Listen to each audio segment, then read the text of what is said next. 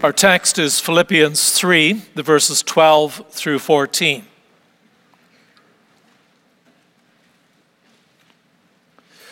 Not that I have already obtained this or am already perfect, but I press on to make it my own because Christ Jesus has made me his own.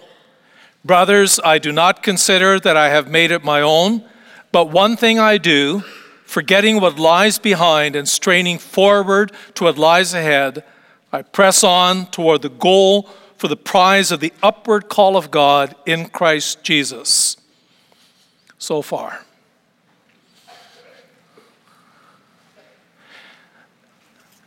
After the sermon, let's sing together hymn 69.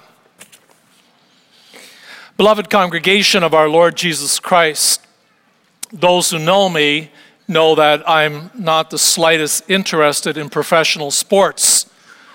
About the closest I get to the Edmonton Oilers is watching my catechism students come into class dejected because the Oilers just lost another hockey game.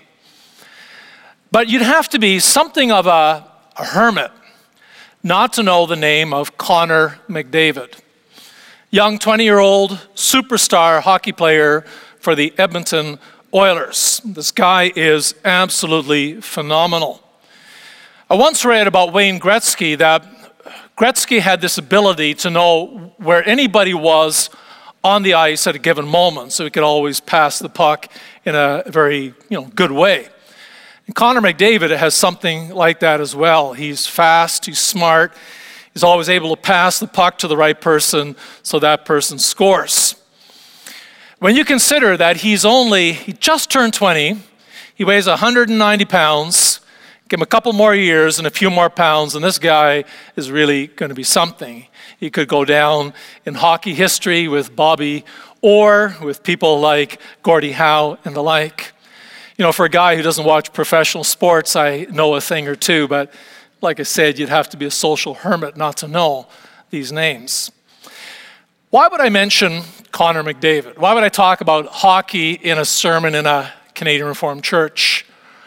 Well, the Apostle Paul loved sports, and he loved to use sports as an analogy, as an example for the life of the Christian. We see that in our text. He talks about straining toward what is ahead. I press on toward the goal to win the prize. Paul would often talk about running a race, pummeling his body. He had the image of the boxer, the wrestler, the runner. For him, this was the image of a Christian. If Paul lived today, and he was writing today, I could just imagine that Paul is thinking of Connor McDavid, breaking loose from the pack, smoking down the ice, ready to put the puck right into the net. Beautiful example of a Christian straining forward, trying to excel, to be the best that you can be as a Christian living to God's praise and glory. Now imagine that Connor McDavid, who's just turned 20, that he would say, I am a superstar. I don't have to get any better, and I am a superstar. Everyone's going to say he's great. Well, we'd say, you're crazy. You've got all kinds of opportunities to get better, to get faster, to score more. Why would you be content with staying where you are?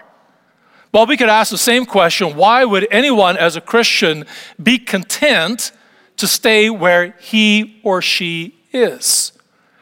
And we can ask ourselves the question, what about us? How would we describe our life? Am I a spiritual athlete? Do I train? Do I improve? Do I work on my game, the Christian life, more and more to love God and love my neighbor? And some people might say, well, how do you even measure that sort of thing? Well, that's pretty easy. I heard that this morning. Both John the Baptist and Jesus Christ made the message very clear. Repent, for the kingdom of heaven is at hand. Martin Luther similarly said, the more I know my sin, the more I realize how beautiful salvation is. The life of a Christian is constantly a matter of training and assessment, that we see our sins and shortcomings. It breaks our heart. And we turn to our Lord Jesus Christ, not just to be washed clean in his blood, but born again by the power of the Holy Spirit. The life of a Christian is a life that's always in motion. And you understand we're talking spiritually here because you can get old. You might not be fast at all anymore, but in your soul, you are a spiritual athlete who lives to God's praise and glory. We'll look at our text this afternoon under this theme, pressing on toward the goal. 3 things. I take hold of that for which Christ Jesus took hold of me. I do not consider myself yet to have taken hold of it, and I strain and press on toward the goal to win the prize. Kind of a lengthy theme and points, but it's straight from our text. Something that becomes very clear in this passage is that Paul is not entirely happy with himself. He's not satisfied. He's not satisfied with his relationship with our Lord Jesus Christ. And I say that carefully because Paul is a man of faith. He is convinced of his salvation. But to be more specific, he wants to know Jesus better. And he wants to give his life more and more in the service of his Lord Jesus Christ. He wants to improve. He wants to get better. He wants to change. You know, what's amazing about that is that Paul hasn't always been this way. In verses 4 through 6, he talks about what his life was like before his conversion by the Lord Jesus Christ on the road to Damascus. And he writes about having reasons to put confidence in the flesh.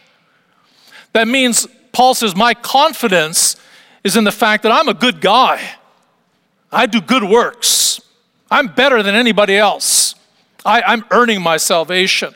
He says, as for legalistic righteousness, I'm blameless. I am flawless. Now, Paul says, but I consider all of this garbage. And rightly so, because that's what it is. It's garbage. We saw that this morning too with what was happening in Jerusalem in the time of our Lord Jesus Christ. The idea that you need to do good works to earn your salvation is garbage. And it's garbage because when you think that way, you hate God. That's what Martin Luther said before his conversion. He said, I believe that religion was, based on fear that I had to do enough good stuff to earn my salvation. And you know what? I realized I hated God. If you think you're earning your salvation, you can't love God. What is there to love? You're scared of him, terrified, you hate him. But Paul says that all changed when I really met Jesus Christ and got to know him. And I learned that I have a loving God and I have a gracious God. I have a God who doesn't say to me, you have to jump through all these hoops to be saved. I have a God who says, believe. Believe in Jesus. His blood makes you clean. His righteousness is imputed to you. His Spirit causes you to be born again. For Paul, coming to know Jesus Christ was a life-transforming experience, and he wants to know him better. So you see that Paul's concern here is not just for the Pharisees who were in his past, but he's also concerned about Christians who are lowering their guard, who are getting lazy and out of shape, and are no longer, moving forward with that eagerness to know Jesus Christ and to experience him as Lord and Savior. Paul says, I want to grow. He says in verse 12, not that I have already obtained all this. Now, the question obviously is, what is Paul talking about when he says, I have not obtained all this? And so you look at the preceding verse, where we read, and so somehow to attain to the resurrection from the dead. You say, now I know what Paul's talking about. What he wants to attain is the resurrection of the dead. What he's thinking about is the last day of the world, when Jesus Christ will come in the clouds of heaven and wipe away the tears from his eyes and bring him into the new heaven and the new earth. And of course, that's what we as Christians are hoping for. But it's not the complete picture. It's incomplete, and for the life of a Christian, incomplete is wrong. We're not Christians who are simply looking at the goal at the end. We're also living in the moment, Life is important as we experience it now. Just look at verse 14, which we'll deal in the next point. I press on toward the goal to win the prize for which God called me heavenward in Christ Jesus. So the goal there, heavenward, that's the end goal. But it's calling me in Jesus Christ now. I'm being called now to know my Lord Jesus Christ, to experience him, and to live from the blessings he gives me. That's why Paul said just before our text, I consider everything a loss compared to the surpassing greatness of knowing Christ Jesus my Lord, for whose sake I have lost all things. Paul is not just pursuing the end goal. He is in hot pursuit of Jesus Christ right here and right now. It's in that daily hot pursuit that Paul says, not that I have already obtained all this or have already been made perfect. And you understand, of course, that Paul is still a sinner. He doesn't understand everything perfectly. So he has not totally come to know Jesus Christ in his life. But that's why Paul says, but I press on to take hold of that for which Christ Jesus took hold of me. In the New Testament, one of my favorite words is but. Paul says, I'm not there yet. I'm not perfect, but I'm pressing on. I'm going for it. I'm going for my Lord Jesus Christ. But even as he says that, there's something absolutely marvelous when he says, I press on to take hold of that for which Christ Jesus took hold of me. And we wonder, what exactly does that mean? Well, let's try to answer that by asking a question. How did you become a Christian? Did you take certain steps? Were you in a program? Was it your decision? And the answer is no. You didn't take hold of Christianity, but it took hold of you. Paul's talking here about the grace of God, the electing love of God. I didn't even know who Jesus was, says Paul, except I thought he was a bad guy until God stopped me on the road to Damascus. Jesus Christ took hold of me. I once was lost, but now I'm found. Amazing grace, how sweet the sound that saved a wretch like me. Paul says, here I am. My heart is wide open. I am in hot pursuit of Jesus because he first came to me and opened up his heart to me.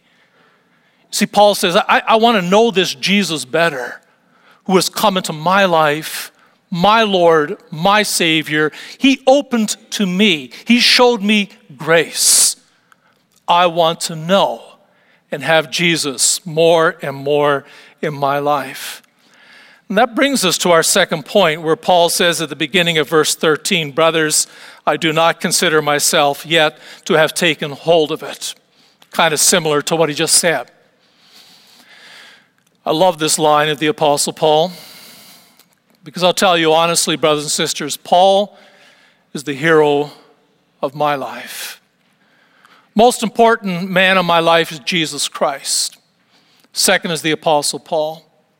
If you read his letters, he has that ability, of course he's led by the Holy Spirit, to take the whole Old Testament and the teachings of Jesus Christ and bring it all together in a very personal way that you can identify with Paul. So the only thing that you see is Jesus Christ, who died for me, my Lord and my Savior. So here's Paul. He's larger than life. Look at what he writes. Is he perfect? Paul says, no, I'm not. I'm not any better than you. We meet Paul in Romans 7, weeping, wretched man that I am. Who will deliver me from this body of death? The hero of my life, the man I regard as the most important person in my life other than Jesus Christ, is also a sinner, is also weak, and he also needs to grow. I consider myself not yet to have taken hold of it. That he also said that in the previous verse, not that I have already been made perfect. I don't know Jesus Christ as well as I should. And I'm not bearing the fruit of the Spirit as well as I should. I need to grow. This is an important observation for every Christian to make here, brothers and sisters. Like, would you agree with Paul? Would you say, I'm not yet perfect? I have not achieved, the goal of my life and my relationship with Jesus Christ? Do you feel that certain tension in your life? The tension of, I know Jesus as my Savior, but I really need to get to know him better and experience him in my life. Or do we perhaps say, I'm doing okay. I'm born in the church. I made profession of faith. I'm sitting in the worship services every Sunday, so I think I'm doing okay. That is yesterday's grace. You have been living from grace. You are running well. What's preventing you? One of the worst things that can happen to a Christian is that you lose traction, that you lower your guard, that you don't really care anymore, that you're not trying, you're relying on yesterday's grace rather than moving forward to take hold of Jesus Christ who's taken hold of us. Now, I say this carefully because I don't want to send anybody home with doom and gloom, questioning, am I a Christian or not? That's not the point. I believe, that you are Christians. I can't look in your heart. But are you Christians who are growing, who have that tension, that sense, I am not where I ought to be? There are so many things in my life that I need to change and I need to improve. And that brings us to the question, well, how do you do that? It's nice to say these things, but how do I grow in faith? How do I get closer to my Lord Jesus Christ? We all know, of course, the value of the preaching of God's Word, catechism classes, Bible study, and so on. But the most important thing in our life, the most important thing in your life, is rigorous, personal Bible reading. That we are people who are reading our Bible regularly, avidly, hungrily, every day of our lives, and in the right way. Sometimes people will say to me, I read the Bible because I'm looking for commandments to teach me how to live. Or I read the Bible because I want to know how to make my marriage better. And I'm inclined to say, and I say this carefully, forget that stuff. Don't go looking for commandments. Don't look for patterns, how to have a better marriage, because that's not the first thing you're looking for. What you're looking for is Jesus Christ. That whole Bible is his. And every page of the Bible is talking about him. You go right back to Genesis 3 through the whole Old Testament. Every page is talking about Jesus Christ. And he is the light that shines in darkness. He is so incredible. He came because he loved us. He came to take our sins upon himself and to die for that on the cross. And if you know that in your heart, if you experience that, Jesus loves me. Jesus died for me. He made me a son, a daughter of the living God. That, brothers and sisters, is what turns life around and fills it with joy and draws us nearer to God. And as that happens, then we also begin to see the commandments and we begin to see the beautiful things that Scripture tells us. And the Bible is like an onion.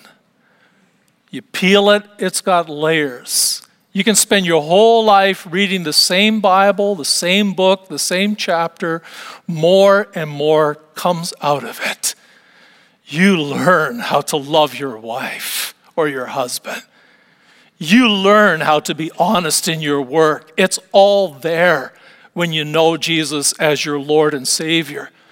And our sins, our conscience gets pricked again and again. And we realize, how many ways we offend our God. If you're not reading your Bible, you can just, blast through life, carelessly as a sinner. It's kind of like an old sweater of mine that I wear in the garage. It's out of shape, smells a bit, threads stick out of it. My wife and kids would be mortified if I wore it in public. I love that sweater. I don't even think twice about it. Sin is something like that. There are things in our life that stink, that are sag, that are baggy, that are threadbare. We don't even notice it. The addiction. The way I give the people I love the silent treatment. How I might be unethical at work. I don't notice it. I don't feel it. I don't care about it. But the more I know Jesus, the more I rigorously pursue him in the Bible, go after him, the more I see the ugliness of the things that I think, say, and do, how deeply it offends my God, and how badly I want to change. And I can. In my Lord Jesus Christ, through his blood and spirit, we can change. We need that attitude that Paul talks about. I do not consider myself yet to have taken hold of it, but I am going for more. That brings us to the last section of our text, which starts with the words, but one thing I do. In Greek, Paul actually has only two words, but one. And we understand what Paul is doing there is he wants us to realize he is focused. He's talked about a lot of things, and he's coming to a climax. He says, but one. There's one thing that is important for me and that stands out. And he writes that with the addition of the words, forgetting what is behind. Now, we're not exactly sure what Paul's talking about. Behind him was his old life as a Pharisee. Was he thinking of that? Or was he thinking of the last 20 years where he was that great missionary to the Gentiles? In a way, it doesn't matter. Paul says, I forget what's behind. I look to the future. And indeed, all of us, brothers and sisters, we have a past. There may be things that were wrong. There may be wonderful things in our past. You can't rely on that. This is not what defines you going forward. It's like the story of the tortoise and the hare. Oh, that hare, he just smoked down the path. He was winning, and he decided to have a rest. And the tortoise passed him by and won the race. It's not what you did that you can rely on. What are you going to do today? What are you going to do tomorrow? And that's Paul's focus. Straining toward what is ahead, I press on toward the goal to win the prize for which God has called me heavenward in Christ Jesus. Very much the language of the athlete. You can just see Paul there on the ice. Oh, he breaks away from that group that's all around him. An unbelievable blaze of speed. Pressing forward. He's got the puck ready to put it in the net. That's Paul's life as a Christian. He's an athlete. He's training. He's moving forward, straining toward that upward goal, the prize that calls him heavenward. And indeed, Paul is talking here about the end goal. He brings it up again at the end of the chapter when he talks about our citizenship is in heaven. We await a Savior who will change our lowly body to be like his glorious body. Paul says, my life is a race. I'm always looking ahead. I'm moving faster, serving my Lord, looking for that day that I meet Jesus. I met him on the road to Damascus, but I'm going to see him again face to face. It will wipe away the tears from my eyes, and it will make my body glorious like his body. Now, what is beautiful and outstanding is that when Paul writes about this, he talks about the prize for which God has called me heavenward in Christ Jesus. And I'm looking at the words, has called me. When has God called me? When is God calling me heavenward in Christ Jesus? He's doing it right now.